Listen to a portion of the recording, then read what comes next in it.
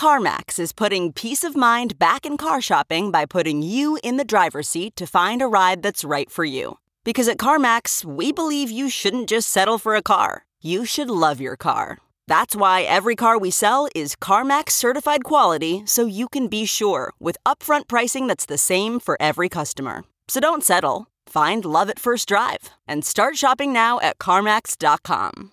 CarMax, the way car buying should be.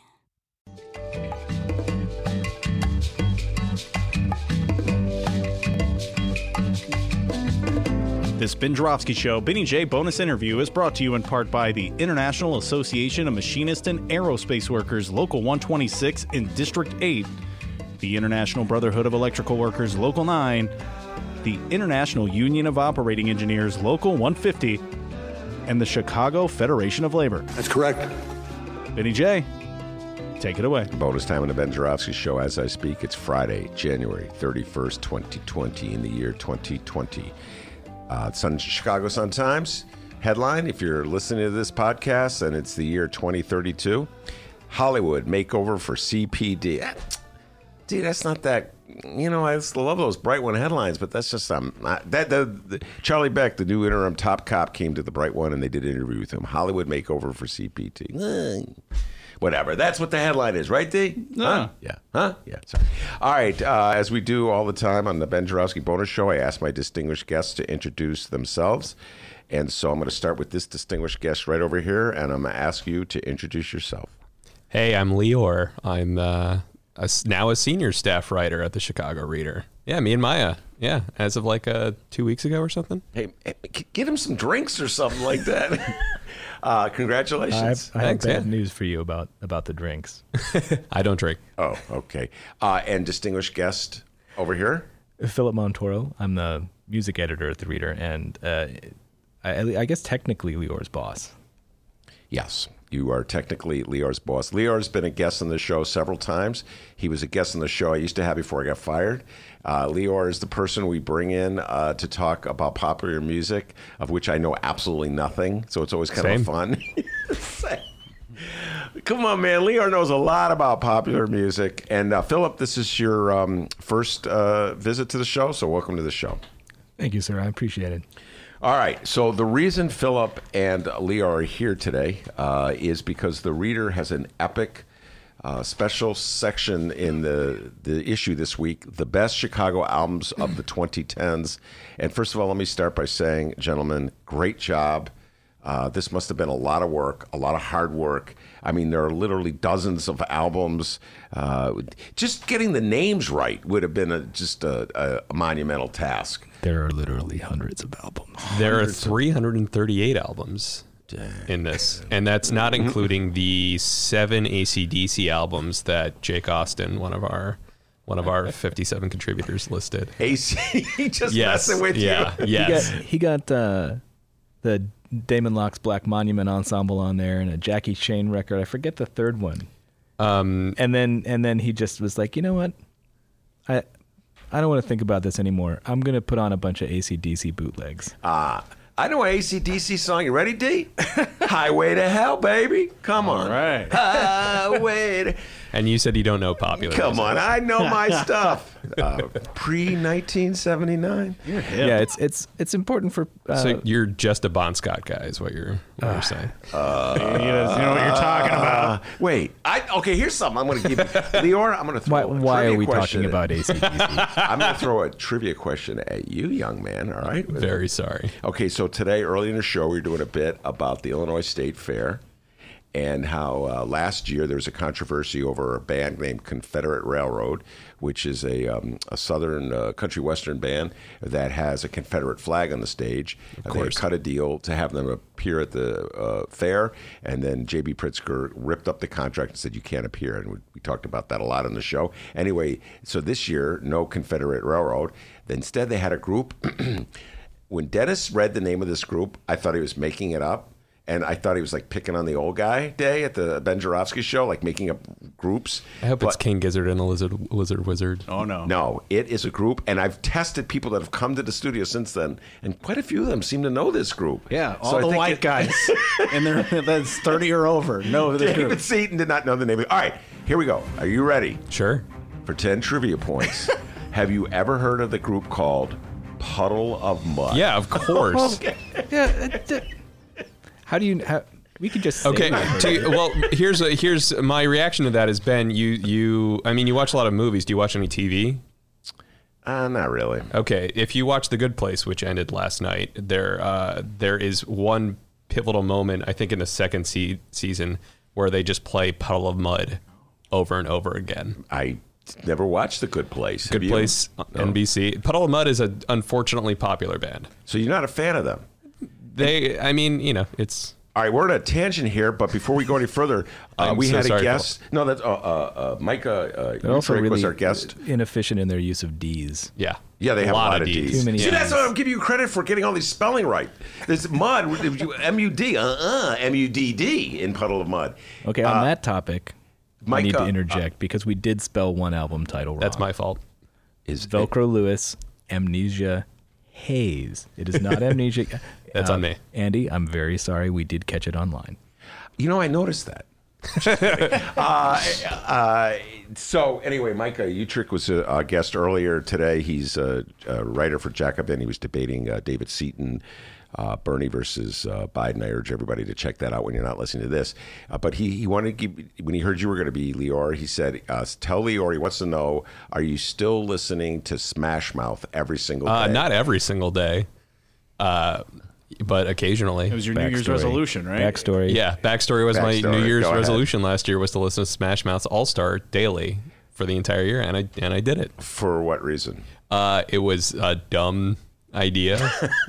It was a funny joke, and I've never done like an actual New Year's resolution, and it just seemed to be like a very silly thing that I could set for myself. Lior has never been shy about beating a dumb joke completely to death. By the way, we have to give Lior some love, Philip. About course we 2 do. weeks ago, the Reader had its retreat, and we were playing these theater games to loosen things up. And Lior, You're gonna remind me of my loss. Well, you lost. Yes, I was gonna say you won, man. I We got made it to the second finals. place. Just about zip, zap, zop. Yes. Yeah, zip zap zap. Yeah. I was talking zip zap zap. Yeah. I got out. I was you made it to the last round. I was Yeah. the second person out of the game. I got tripped up. Everybody was like laughing around me, and it just messed me up.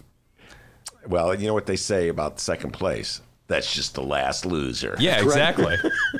So about that music poll, All right. Yeah, about that music poll, Philip. Philip, bring us welcome to the program. Oh, come on, Philip. All right. Such a boss, right? is it all right to actually? Yeah, it's the Ben Jarofsky podcast. All That's rules not are out the rude. window. Okay. All right. So, best Chicago albums of the 2010s. Start by talking about Lior. How do you define Chicago album? Philip and I had this discussion when I kind of pitched the concept to him and then to Karen and Sujay. But the Chicago album was loose. When we reached out to people to contribute to this, we said, like, just make sure that you can argue your point if you think it's slightly out of bounds. Chicago, obviously, like the most obvious ones, are people who are born here and live here. But you can also be living here when you're making the album, claim another hometown. Smino, who's a very popular rapper-singer who made his career in Chicago and still lives in Chicago, is from St. Louis and claims St. Louis so hard, but he is so intertwined with the community here that, you know, obviously a lot of people consider him a Chicagoan. We also went as far as to say, like, people who just convened here to record an album here and just, you know, came in and out of town like that counts. So there were a few albums on this list that people were like, I don't know if that's a Chicago album. Yeah, convened is important. If it's a group of musicians who are rooted and identified with another city and they just happen to record at a studio here, probably not. Mm-hmm. But if they're from all over the place, and that happens, I think we also put on a Henry Threadgill record. We permitted that because of his long roots here, even though he's no longer a Chicagoan. Jacob Arnold put a Detroit house producer on there because the label that released the album is Chicago based, and that one I was okay with. Yeah, we weren't necessarily looking for excuses to narrow the scope of this or to tell people, no, your favorite album doesn't count. So yeah, there are some disputable inclusions, but I think the one that really threw the one that I've heard the most from people is the Gorillaz album, because Gorillaz is a popular UK cartoon band, and that particular album, I was like, that's fine with me, because the Twilight Tone, who is best known as kind of the DJ and producer behind Common when Common came out, and is still very much a part of the Chicago community, was one of the like members of the group at that point, and brought Mavis Staples onto the album, brought I think Jamie Principle. It's like it's really couched in Chicago culture, so I was able to fight for that one. Backing up just a second. Sorry, yeah. Karen and Sujay are our editors-in-chief. Yes, that is correct. Shout out to Karen and Sujay. And so the list opens with an essay, Lior, that you wrote that sort of lays out sort of what you view like the values of Chicago music, or the sort of the themes that drove you. When I urge everybody to, even if you don't read the list, check out this essay. And I think it's a very well written essay. Talk about some of the issues that you raised in this opening essay. Yeah, I mean, I feel like it was kind of a bullet point of things that have happened in Chicago that people who live here are very familiar with, and people who don't live here might not know about all the public schools that closed in a single day under the Rahm administration. Or, like Ed Burke was described as, in terms of like his relationship to Trump when the FBI raided his offices, and people who live in the city are familiar with what those figures actually mean to the community. And a lot of the musicians who live in the city interact with that it's part of their world. And I think their art is shaped by that and responds to that.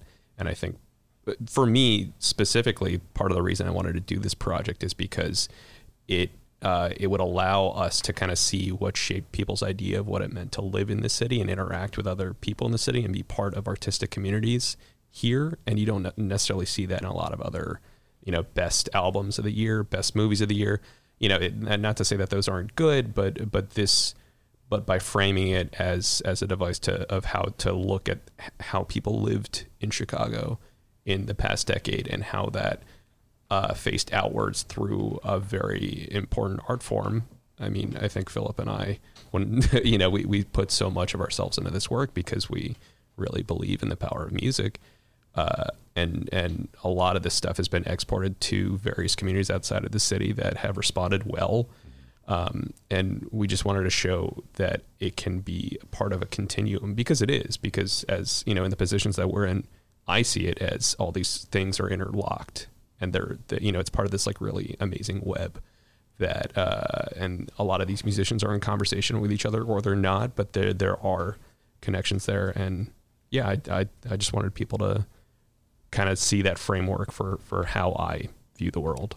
Yeah, I'm fond of reminding people that the human species developed music before written language, that indicate just how important it is in our history, and continues to be. You think it's all right to talk a little about the structure of this project, just how the list came to be, what it is? Should I just let Philip do the interview? Let it rip. Philip, you're hired. Yeah, man, say what you want to say. Sure. Well, we've had some interactions with folks in social media since this was published that suggest not everybody can tell what we did. These 338 albums were not anointed by the Chicago Reader as an institution. It was, in fact, a poll. We invited, more than 150 people. I don't remember exactly how many. In the end, 57 ended up participating. And the list of albums, basically 570 votes, everybody picked their top 10. And the list of albums ended up at 338 because there was a fair amount of overlap. Some people picked the same albums. I was gratified, actually, that there was so little. It meant that we succeeded in picking people who had relatively diverse tastes. I think we still skewed toward younger folks. There's like a real shortage of jazz and classical music on this list, which hurts my heart a little bit. One of the people who didn't participate, and this is the saddest thing, is Peter Margasak. He's a staff writer at the Reader. For I think 25 years, I worked with him for more than 15 of those. He just didn't see the invitation, but his writing for the Reader shaped the depth, the range, the character of our coverage, to an incalculable degree. His presence here, his voice here, especially given his strength in those genres, is very much missed. I'm really happy with the number of people and the people who did contribute to this, but because we were asking people to come up with a short list for a long period of time that covered a long period of time. We were asking them to do free labor for that. We did pay the people who wrote. We have 50 albums have 100 word length blurbs written, and for those we paid, but we couldn't pay people to rank the album. So yeah, we couldn't guarantee up front that if you fill out this list, you'll end up with a paid assignment, because geez, what if all 160 people filled it out? Yeah. Like, we knew that was a long shot, but we couldn't afford that many paid assignments, frankly. Yeah. So the older, more established writers may have been more likely to see that as unpaid labor and have taken a pass. But with any luck, if we use the infrastructure we have in place to do another similar project in the future, they'll see how magnificently this turned out, and they'll get on board. No, it's really it's quite a package, and the illustrations, the headlines, everything, and in only one misspelling. That's pretty damn good. Don't say that. Don't say that. You What? just jinxed us. We're going to find another one like as soon as we look down at this paper. Yes. Oh, my name is spelled Yeah, wrong. I was going to say, Philip, is your name's only spelled with one L, isn't it? Anyway, all right. So let's take it through. Oh, they put one D in Puddle of Mud. Damn. Yeah, that's Yeah, Puddle of Mud didn't make this. How can Oh, you- wait, they're not from Chicago. if you were to spell it with only one D, where would you put it? Would it be Puddle of Muh or Paul? Oh, never mind. I would replace the P with a D. Dull of Muh. So, first of all, you brought some songs in? Yeah, we brought so a lot of these albums were released by local independent labels. So I reached out to Super Records, which I think they had maybe 10 albums that they've released in here. International Anthem had a very good showing as well. They're Wanna give a shout out to them. A great local jazz label. I think I can't. There are definitely local labels on here that maybe only have one or two, but for the most part, it's like, it's a lot of independent labels. So I reached out to the folks at Super Records and got the thumbs up to play a couple songs that are off albums that are included in that made it to this list. Now, time out. Did you participate as well? Did you put your top 10 in? Yeah. Both me and Philip did. All right. So, Yes. are any of the songs? I probably shouldn't have sued this on the mic, but whatever. Are any of the songs- Actually, no. Yeah. Okay. I, that said, they were like in my long list. Like Okay. I genuinely love both of these artists and the work that they do, and I'm really into what this label has been doing for the past 4 years. Talk a little or so. bit about the label itself. You mentioned Super Records. Tell people. Super, a little about it's an artist-owned label. It's co-owned by Namdi, who is one of the artists he is in the top 10. Actually, he is tied for 10th place with Chew, which is a hardcore band. I think we might be the only outlet that put together a decade in review best albums list that has a hardcore band and like a bunch of rappers in the top 10. But yeah, Super. Well, it is Chicago. It is Chicago, yeah. Super is co-owned by Namdi, this guy Sen Morimoto, who also has a great album of his in this list, and this guy Glenn, who I reached out to, who's in a couple bands that's released music on this label, and they've been quite prolific over the past handful of years. Yeah, for those of you out there who might want to look into Super Records, SOOPER. Yeah, 2 O's instead of a U. If you're gonna search that, it'll make Okay. your life a lot easier. Yeah. You want to introduce the song that you're going to play? Sure. Let's go with Namdi. Let Go of My Ego is the name of the song. All of the songs on this album, they use capitalized letters in places that you would not expect them to be, and lowercase letters in places that you would not expect them to be. Does he spell it with 2 G's? I believe- Ego? Like the waffles? Oh no, he doesn't. So it's just ego? Ego, yeah, but he Yeah. pronounces it. He says ego? Yeah, Well, It's the- regardless, Ben the has eighth never track. heard it in his life. yes, Conventionally, of Ben- course, that would be Lego my ego. yeah. Yeah. Oh, I'm sure we're gonna get sued now. Wow. Well, you don't get sued for making spelling errors. You Ego. just get chastised. No. That was been a long that was- week. That was a trademarked phrase. I'm almost certain. Oh, I poked the no-no and they scolded with Geppetto. Rigor mortis after credits, even if they don't want to let go. Pooter up the belly, or the Kelly, make them echo loud. Get up, get up, Then she said, Martins, I'm Biz Marquis, this goofy rapper rooter. Nelly, she forced one on me, I call them lips as troopers. I'm reluctant, she wants something, I know I can give her love. Slubber, Donnie, duck the glover, Thugger, young and sucking up the air. We catch the fairy, match that kitty, leave me to her. Back when we betting, getting naked in Kama Sutra. Shuffle past, shuffle back, huff the gas, muff the top. I know you spot that come and go, we're pumping at it, Kurt. Then she text me thirsty, next day asking about our future. All right, give us the scoop in that song, Leon. What specifically would you like to know about it? Go. All of it. Yeah, all of it. Nnamdi, I think, is one of the most interesting figures in Chicago's like young music scene, in part because he is so prolific and multi-talented and does a lot of work to combine different styles of music. He came out of the like South suburban punk scene, and he plays bass, drums, guitar. He produces everything himself. He has a way of making music that is really fascinating and really. He's also represented on our list as a member, I think, of Monobody. Yeah, Monobody, which is one of the more of like a prog rock band. Yeah, which he drums in.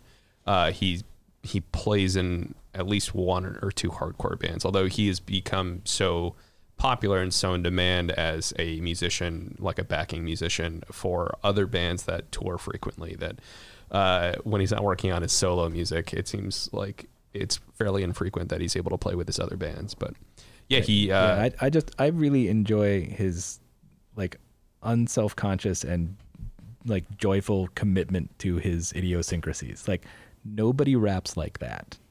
Like that's not a cool thing to do. That's just what he likes. And it's beautiful. And I think it's cool. Yeah. Okay, Lior thinks it's. What I'm saying, it's not fashionable. Yeah, it's not. Like it's not a trendy way to be rapping. Yeah, nobody's That's trying all to. I mean. Yeah, nobody's trying to do what Nnamdi is doing, and I don't know that anyone could do what he's doing. Explain the distinction between hardcore and prog rock. Oh my God. Well, you could say that the two are opposites. I mean, okay, okay. On one hand, we have an apple, and then there's a watermelon. It's like that. Got that? Yeah. Very different, but also both edible. So explain it.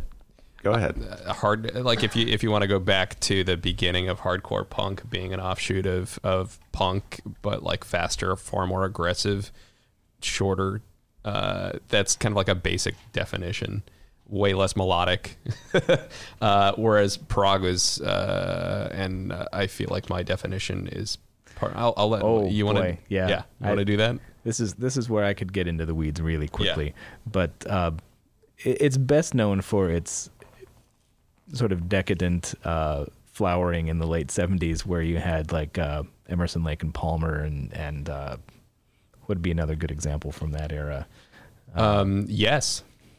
Well, obviously, I was trying to go wanted to go to a deeper cut than Emerson, Lake and Palmer. But yeah, like early Genesis, Gentle Giant. I'm not going to drop names because I'll forget something really important and look like an idiot. But a lot of people think that punk rock was a reaction to like arena rock and prog rock and how bloated and pretentious they got. But I think that's a bad rap for prog rock. And I think an artist like King Crimson is still doing good work. Yeah, and I think an artist like Nnamdi shows the connections between the two. It's just that prog rock tended to have classical influence, high degree of complexity, high degree of virtuosity. They like to write about hobbits. Oh no. Also true though. Yeah. A lot of sci-fi and fantasy elements. Like Rush, for instance, to speak of a band that's been in the news a lot lately, have a lot of roots in prog rock. Mm-hmm. Like I think it'd be debatable whether you'd classify them there, but they share some DNA. Yeah, it's beard stroking rock and roll, man. And a lot of male fans, yes. Do you like that? Yeah. Good stroking. Prog tells a story. I said punk rock is just beard stroking. maybe like 2 to 3 minutes. Beard stroking. Whereas Puddle of Mud, pondering this. Puddle of Mud, what do they do? I say this with fondness. I like prog rock, generally. I thought you were going to say Puddle of Mud. A lot of it's deeply silly, but I like metal too, and a lot of metal is deeply silly. So Are you a fan? Slow me down. Of Puddle of Mudd? No, of prog rock. Oh God, we're going to be talking about Puddle of Mudd all goddamn afternoon. They are the number one. No, I not really. I mean, I think I just didn't grow up listening to it, and the ostentatiousness of the worst aspects of prog rock, I think, turned me off. But I think the post-punk period that drew influence from prog is fascinating, and there are a lot of artists that I do love who have taken influence from prog. So, and I do enjoy Monobody, which is Nnamdi's proggy band. To be fair, my dad had a bunch of ELP records on vinyl when I was growing up in the 70s, and so my brain was poisoned at a formative age. All right, so what's the other song you got? Did you say you have two? Yeah. Play Kaina. Yeah, Kaina. Who, Kaina? You pronounce the I hard like that? Yeah. Okay. Kaina Castillo. She. I was diphthonging that. Kaina. She. Her album, her debut, which came out last year, is number 28. I think it's tie for four. It's a 4-way tie for number 28. Next to the Sun. Let's go with the song Green, which it's one of the. I think it might have been the first single off this album. Blue as can be, grass could be green, green too. And my love the same. Them, their facts, it's true, sky could be blue as can be, grass could be green, green too, and my love the same as them, their facts, it's true, when I leave someday, my hands. Yeah, I mean, somebody comes out with a full length. That's their first full length. It sounds like that. People are going to pay attention. Yeah. Sen Morimoto, who's, again, one of the co-owners of the label that she's on, produced this album with her. They're both quite talented musicians, along with Nnamdi. And she grew up in Irving Park. Her parents are immigrants. A lot of this album deals with her talking about what it means to be part of the immigrant experience in America at this particular moment, and also about her place in the community here. She came out of the Happiness Club, which is this great after school like youth arts program here, and she's part of the overlapping like R&B and soul and hip hop scenes in Chicago. She's worked with Jamila Woods for a bit, who is particularly like popular and great musician from here and poet, who had 2 albums in the top 10. And number 8 and number 7. Yeah. And Kaina also sings on the album that got the number 1 spot on this list. Incredible voice, and kind of just like a real personable performer as well. Yeah. You can hear, speaking of both R&B and immigrant experience, how much of like Latinx music is sort of percolated through what is, I guess, superficially more of an R&B song, but you heard the syncopation in the percussion, the bass line, highly reminiscent, but in a subtle way. I appreciate that as well. Yeah, it's got a character that you can tell she thought about introducing to the music. So she came up with the percussion line in this song, just tapping out the beat on her thigh while going to pick up Sen from the airport one day, and recorded it on her phone, and then they worked out the song idea together. And it's like, I couldn't quite get my finger on it, but it's almost a clave pattern. Yeah. Let's take us through the top 10. Oh, you want to go? Oh, you're just cutting the. Do we have any other songs? No, we have no other songs. Yeah. Well, because nothing I voted for is in the top 10, unfortunately. What's the highest? What was number 1 on your list? Number 1 on my list? Yeah. Or what's the one that got the most votes that you voted for? The top spot. Yeah. The highest ranking record that I also voted for is at number 13. It is Spooks by the avant-garde group Ono. I think second for me is at 17, Parts by the duo Ohm. And both those albums were written about Oh, talk about Ohm, because I'm reading the excerpt about Ohm. The father of one of the Ohm performers is a regular on this show. Yeah. And he performs on this show.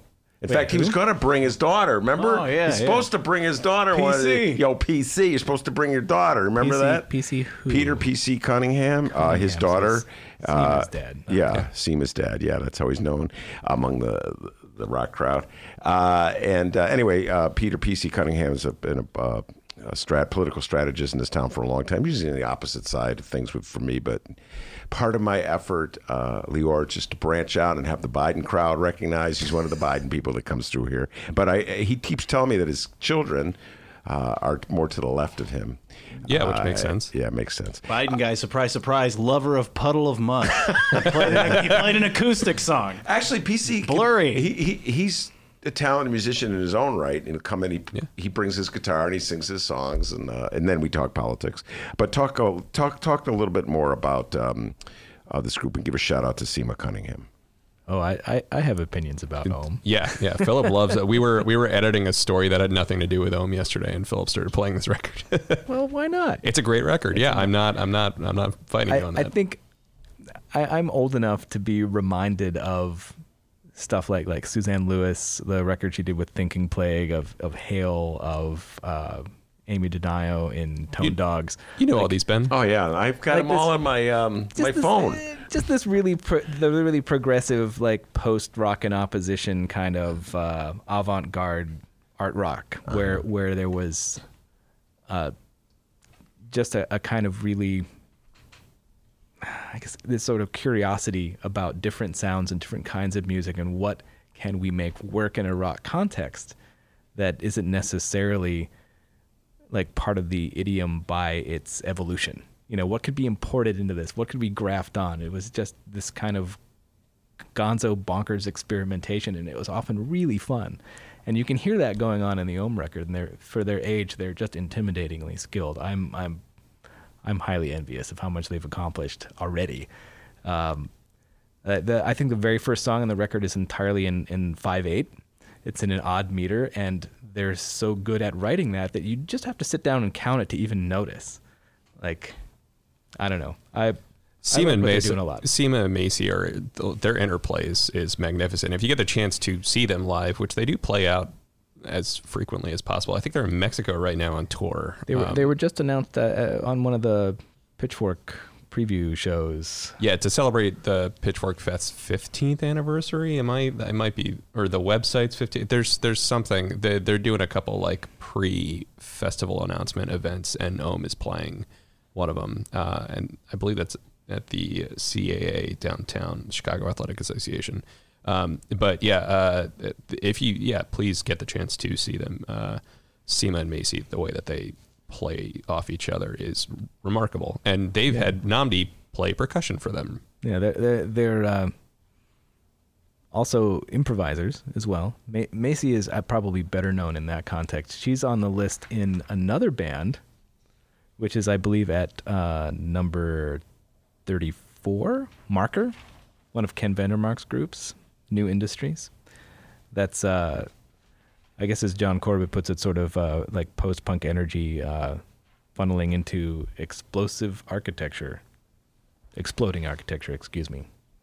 Oh, yeah, there. Whatever that means. No, I'm sorry. I shouldn't make fun of John's writing. He's wonderful. Yes, don't make fun of his writing. Don't make fun of the writer that you got to contribute to this. You can make fun of me. Okay, no, I know exactly what John means. It would just be too difficult for me to explain right now. Lior, what was your number one?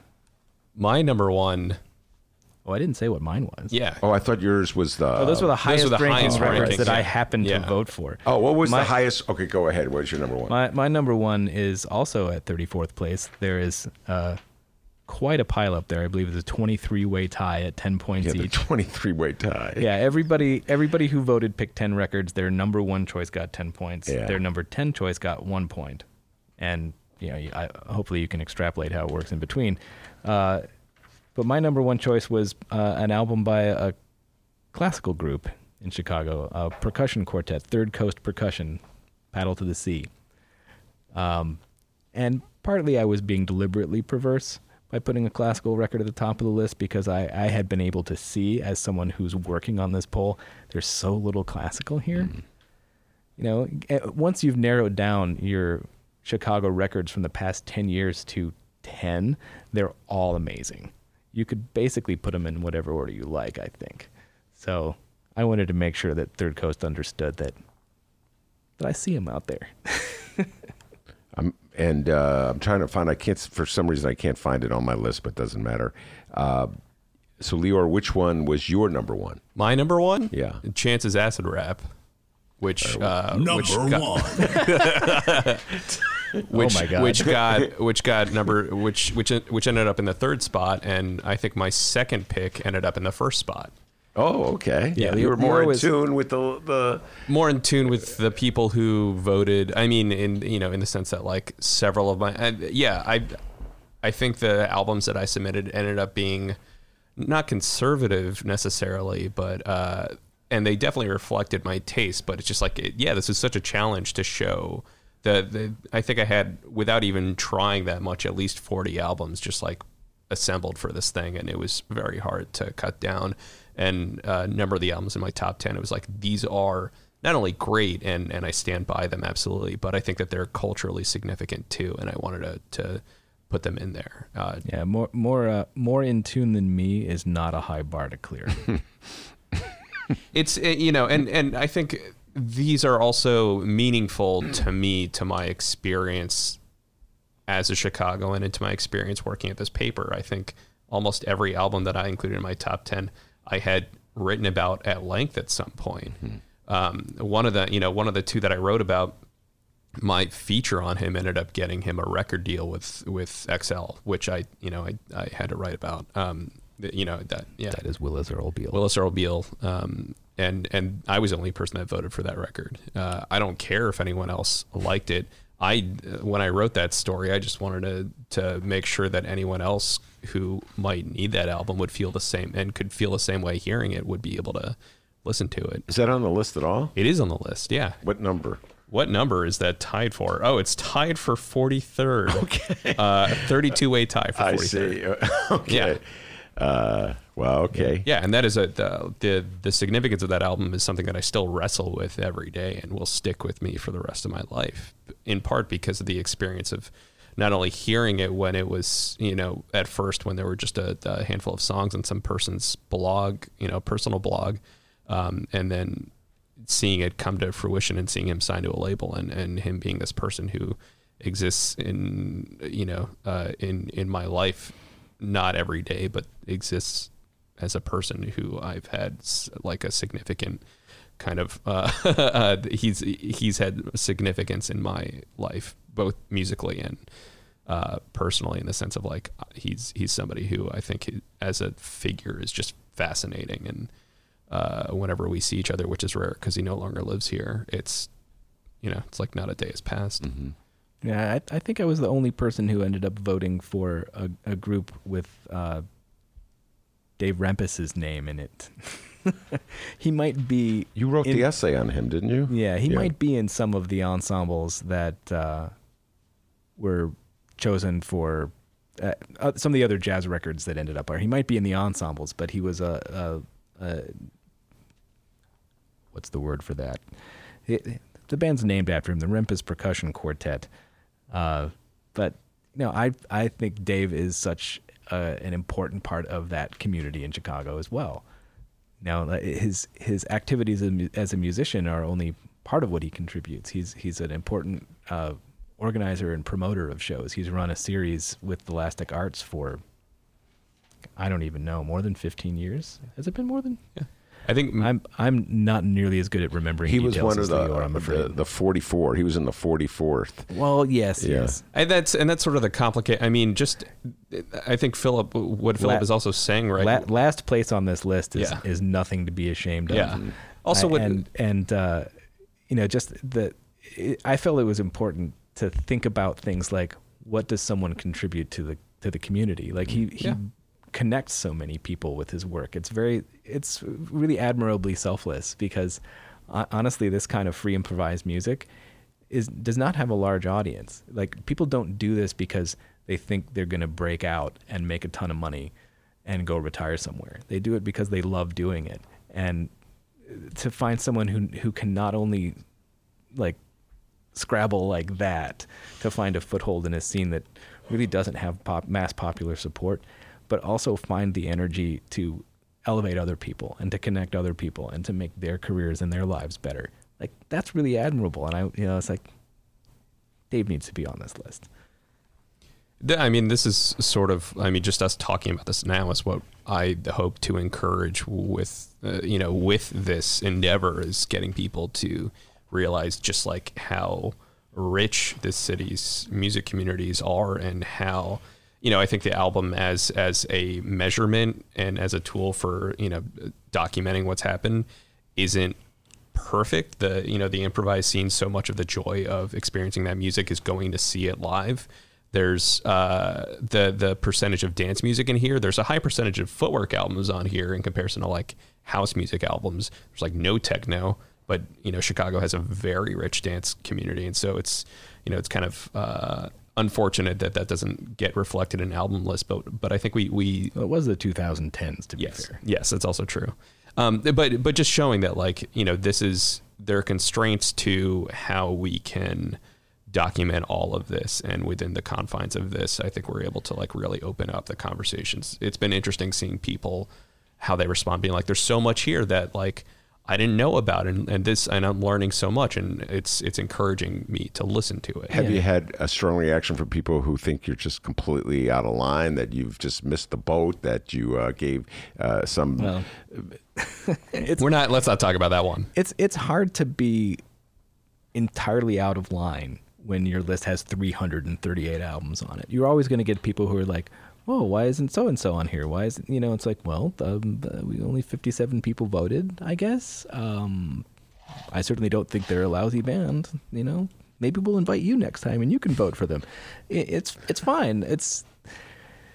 But yeah, it's gonna happen. What we wanted to do was to try to find a way, because you can't placate everybody who has a personal favorite that they want to see validated on a list like this. Mm-hmm. If people have that psychology where they like to have their taste reflected back to them, you're going to miss a few of them no matter how hard you try.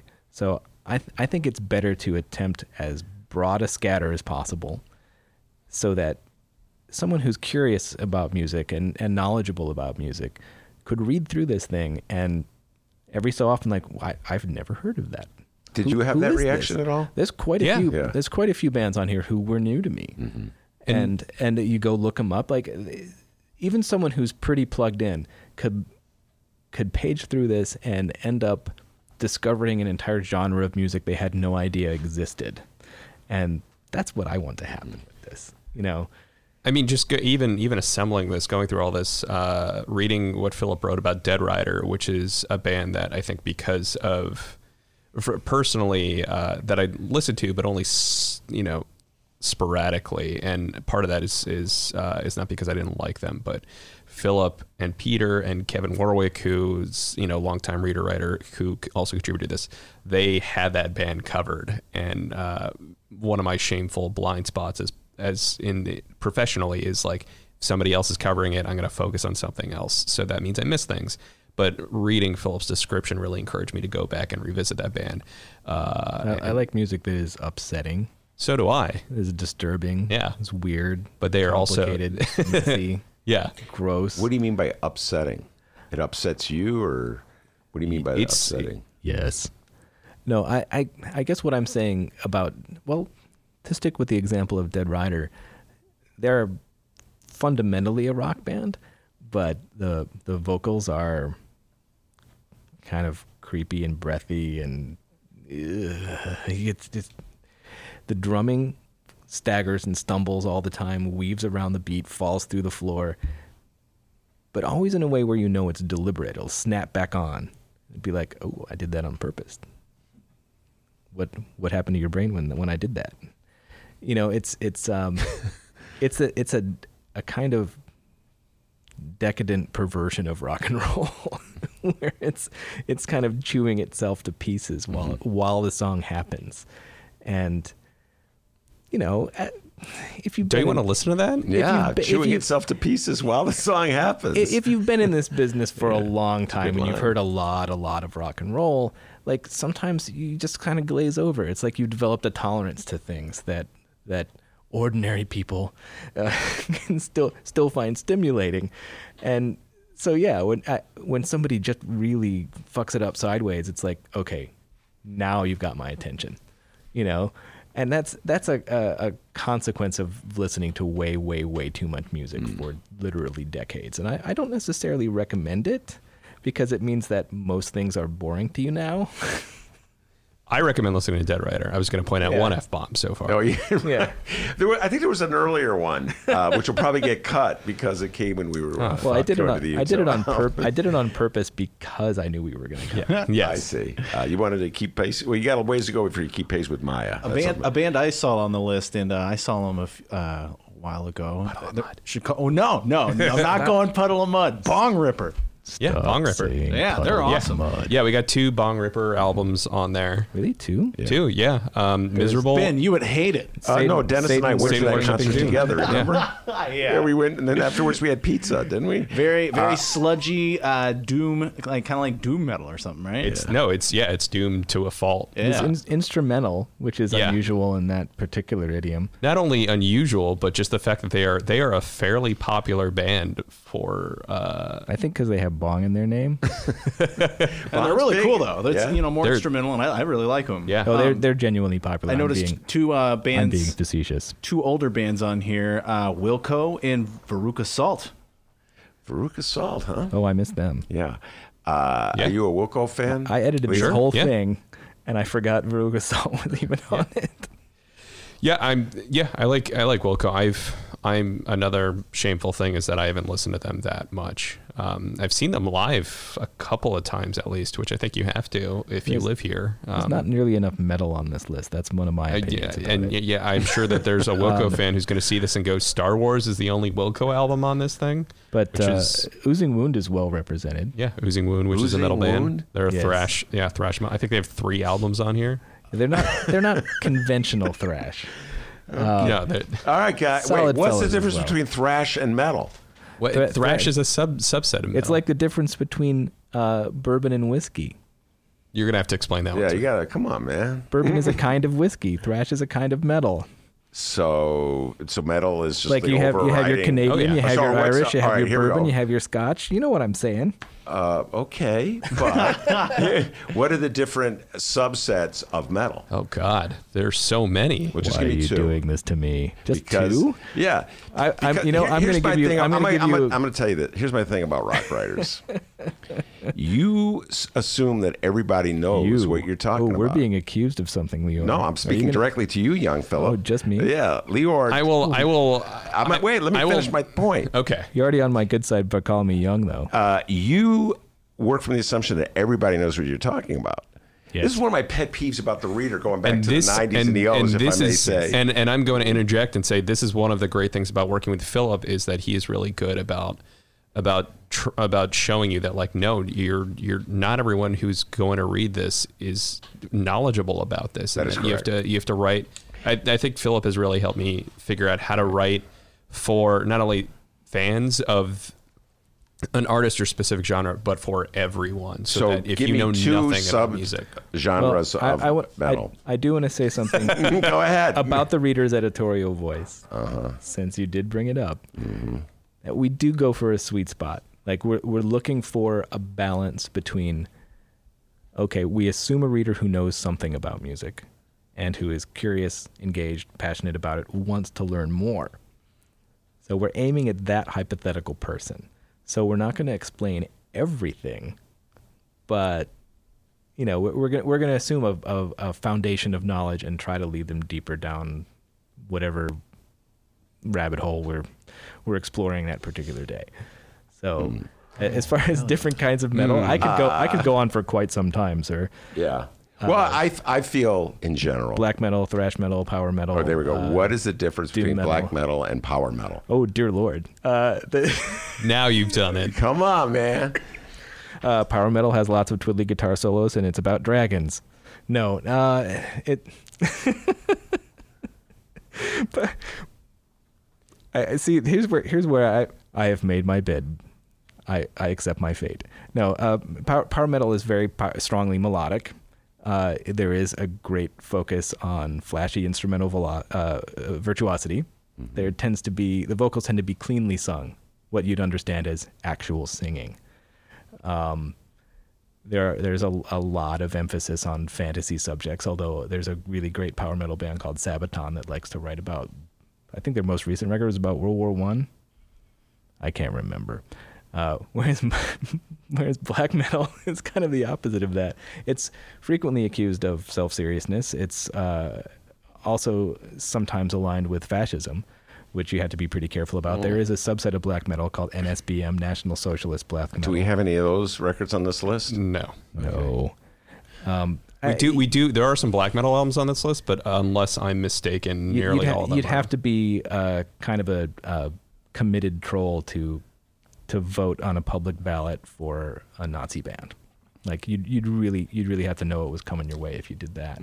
There are some, but there are still people who believe it doesn't count as black metal unless it's Satanist. There's Ben, you like movies. Last year there was a movie that came out about some of the foundational black metal musicians from Norway called Lords of Chaos, which stars one of the Culkins. It is not a very good movie. It's not a very good movie. Yeah, but I did appreciate black metal is it's frequently got like really rapid blast beats, like like I can't make a blast beat with my mouth. You're doing a good job. Yeah, not with that. The vocals are frequently shrieked. Yeah.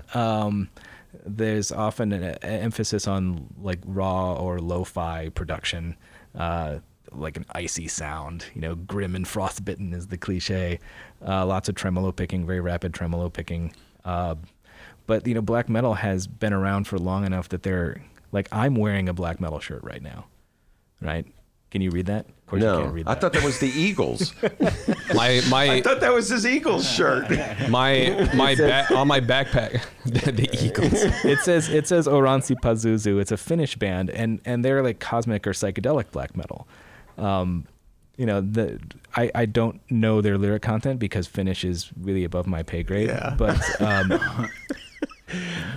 it's very layered and intricate, and like it's like some kind of deep space trip in a Flash Gordon serial. It's very lurid and crazy sounding, and I love it because it's so, frankly, a lot of like raw or minimal black metal gets boring to me because it all sounds the same. Mm-hmm. There's an incredible variety of sound in this band, but also black metal, so whatever. Mm-hmm.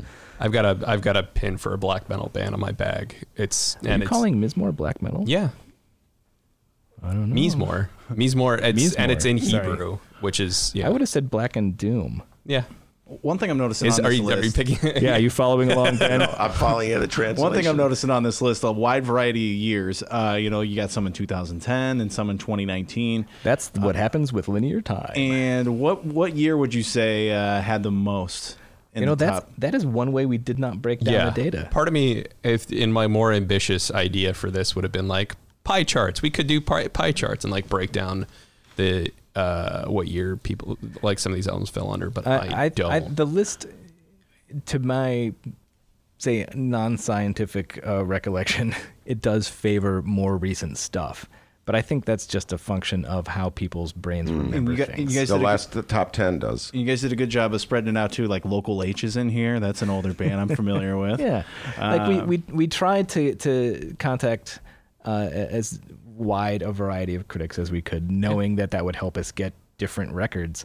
We didn't want to just participate in a very labor-intensive exercise in consensus building. Like we didn't want everybody voting for the same stuff because you don't learn anything that way. And the question here I noticed on the list as well, Juice WRLD, the guy who passed away recently, is that is that a good album, or was you kind of doing that in honor of Juice WRLD? I mean, I'm not going to speak for the critic. You'd have to ask whoever voted for it. Yeah, I'm not going to speak for the critic who submitted that, but I think that was totally in earnest. I mean, Juice WRLD, and I'm not going to assume either of you your taste or anything or knowledge of him, but he was huge. He was hugely popular. There's a reason that made such big news. This is true. Yeah, there are a lot of people who swear by that guy and who would have probably rank that album a lot higher. I got been hip to Nardwuar in the last year or Oh, so. yeah, And Nardwuar. Nardwuar interviewed Juice WRLD. So Yeah. you've seen Juice WRLD. Yes, I have seen Juice WRLD. Big fan of Nardwuar. The human serviette. I've seen Yeah. I've seen Juice WRLD in concert twice, and the response that he got out of people for the first time I saw him, it was a really unremarkable set. And the second time I saw him wasn't that much better. But All right, I'm looking at let's go the top 3, not top 10. top 3. 3, 2, 1. Okay. Leor, start with number 3. Chance's Acid Rap. Chance the Rapper's Acid Rap, 2013. Number 3. Yeah. You know, it's better than Puddle of Mud. Well, oh God. Yeah, I mean that was my top choice. That I think is a really watershed album for a lot of young people in this city, for a lot of hip hop fans elsewhere, for a lot of pop fans. I mean, that's what catapulted Chance to, you know, the current level of popularity and celebrity that he's at now. And I think the weight of the material in there is remarkable. That really showcased his kind of fluidity as a performer, and his the sense of pathos that he could insert into his rapping, and the amount of fun that you could tell that is a fun that was there was a lot of fun that he had in that album. There was a lot that he was wrestling with too. I mean, a good chunk of that album is inspired by seeing one of his close friends get stabbed to death in front of him outside of a party in Lincoln Park. And that case has never been solved. And some of the best material on that album really confronts grief and death in this really palatable way. But it's such a joyous album, and it has so much to do with, when I listen to it, it has so much to do with the community that surrounded him, that he tapped into, and that has really kind of changed the direction of culture in this city broadly. There's so many people that he collaborated with on that album who have found big careers, including the two people responsible for the other 2 albums in the top 3 lists are both on Acid Rap. Can I ask you a question, Leo? Yeah. Because you're a better judge of this than me. My perception of Chance in recent years is that he's almost become a victim of his success. Yeah, absolutely. That he was seen as such a genuine spokesperson for his community when he first emerged as a headlining stature kind of artist. And you know, the bigger he got, the harder it was for that connection to seem real to people.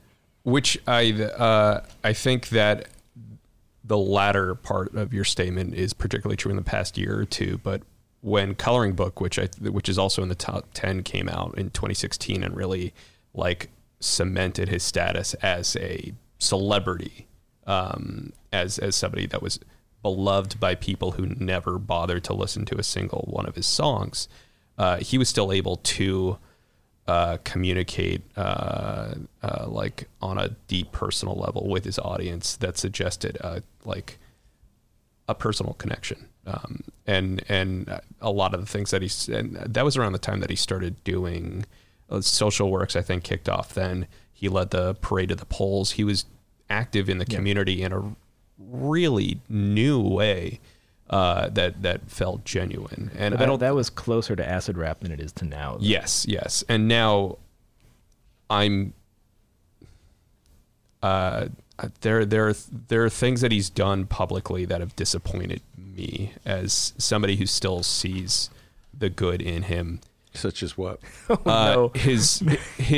purchasing. I just had a Return of the Jedi flashback. Him purchasing Chicagoist and parlaying that into like a positive thing for his, his personal image, and then doing nothing with it. He sat on that website for at least a year and a half, and after initially suggesting that he would use this to benefit minority communities in the city that didn't see themselves in the news, he has not only done nothing, but in a recent interview with, I forget the name of the business magazine, he suggested that he's just turning it into a resource for entertainment, like similar to Yelp, essentially. He didn't say those words, but that description suggested to be like Yelp.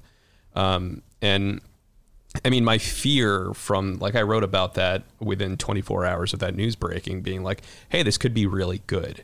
Like, it's great that somebody is doing something with the site that has been dormant and quite frankly wasn't that relevant for the past year. Like they didn't have any money. They were just kind of like hanging on, and they were purchased by DNA Info when they were a direct competitor of DNA Info, and it seemed like things were going away, and that could have been a really good thing. Chance is in tune with what's happening in media. He definitely pays attention to that stuff and cares about it.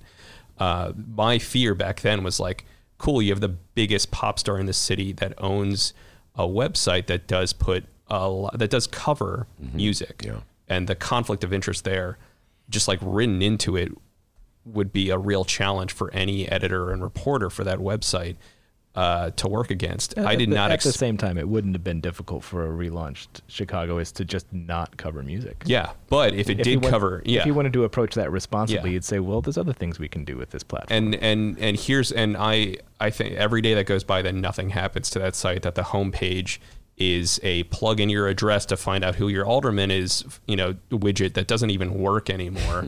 It's incredibly depressing because we need every news outlet for this city to function better. We need all that. And let's not forget that it's not a responsible way to spend money.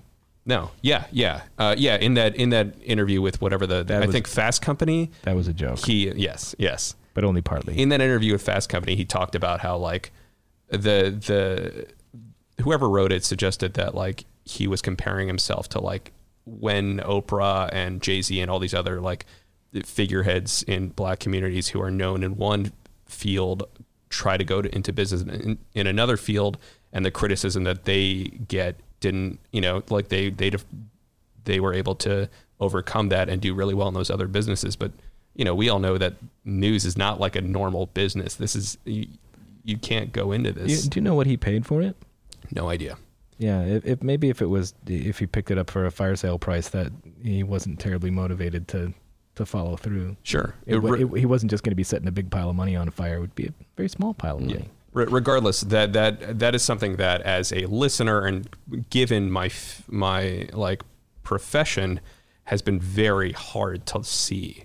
And that definitely filters into how I listen to his music and how I see him in public. Like, I still think he does a lot of good. He still does a lot of good.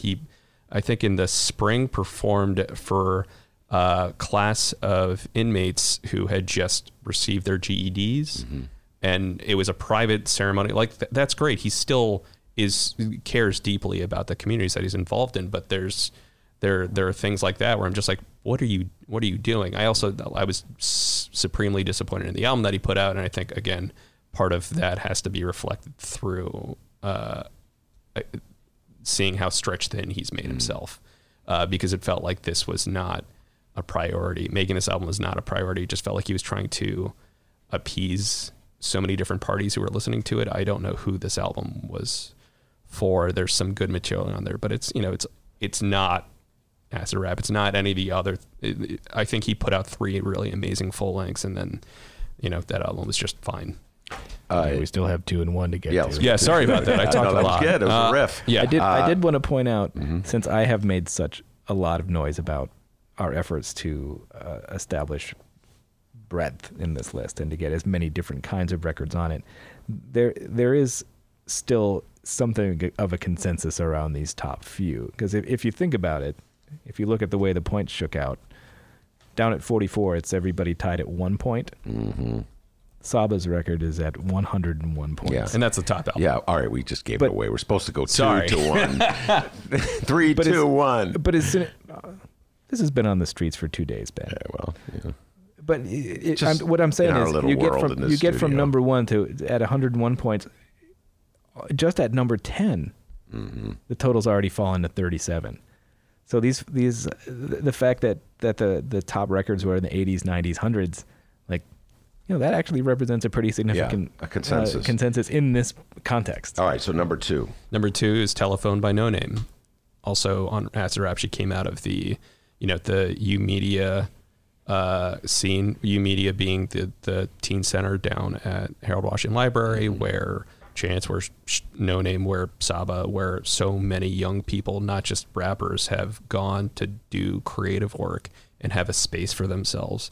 there's going to be a book, if not more than one book, written about that place, because it's amazing that in a city where there are few opportunities for young people to convene and share ideas and just like have their own space outside of school in their homes, that exists, and that provides resources for young people to figure themselves out creatively and individually.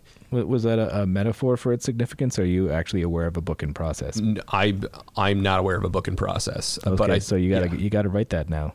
Yeah, I mean, The I've ideas out there. I'm going to pitch.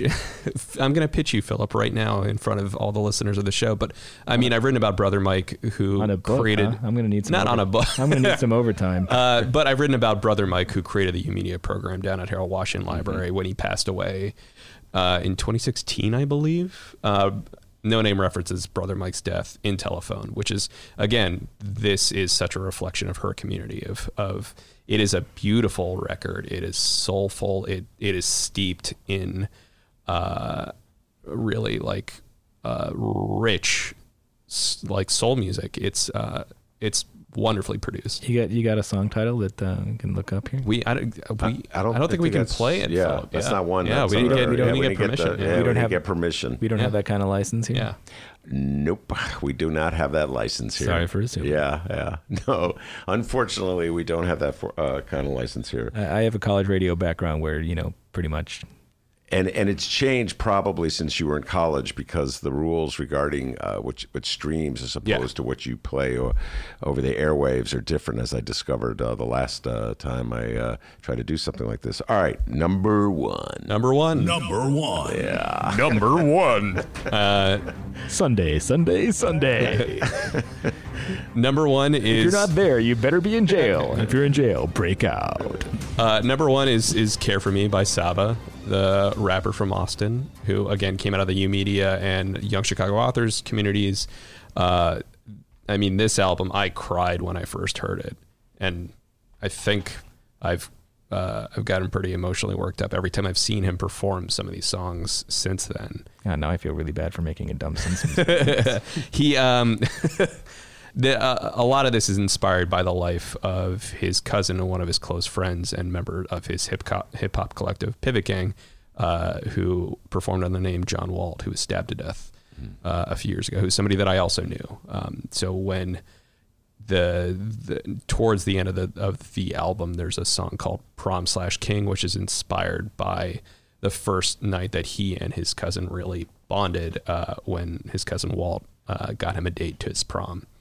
And then it progresses through their relationship up until the night that he was murdered. I unlike Lior, I do not know the principals personally. It is still quite a difficult song to get all the way through. It ends with like emotionally. I mean, it's unpleasant or anything. It is. Yeah, it is. I mean, Saba is a gifted lyricist who can really bring you into his world, and it is a moving song, and it ends with, they found a recording that Walt made that his vocals sync up to the instrumental perfectly, and it just fades out on his voice. Have you let Saba know that he was number one? Does he know? No. No, you haven't reached out. We, one of the priorities, I wanted to make sure that the writers saw this, knew that this was happening, and they've been responding well. But this project has been underway for almost 3 months. Yeah. And part of what I mean, among the many reasons I wanted to do this was because there are a lot of writers in the community here that we've never worked with, and that I admire, and I love the work that they're doing, and I appreciate all the communities that they're tapped into. And I wanted to get them involved in the reader in even the smallest way that we could. And I think that we successfully did that with this project. Yeah, I mean, I'd be remiss not to mention that Lior did just a colossal amount of logistic work, like assembling a spreadsheet of potential contributors for this, and tracking down contact information when we didn't have it, like sort of collating and compiling the poll results as they came in. Like, I mean, I guess I wrote the poll and the invitations, yes. I mean, a lot of the grunt work on the ground Lior was doing, like throughout this whole lengthy process. This would have. I mean, obviously, it wouldn't have happened without him. It was his idea.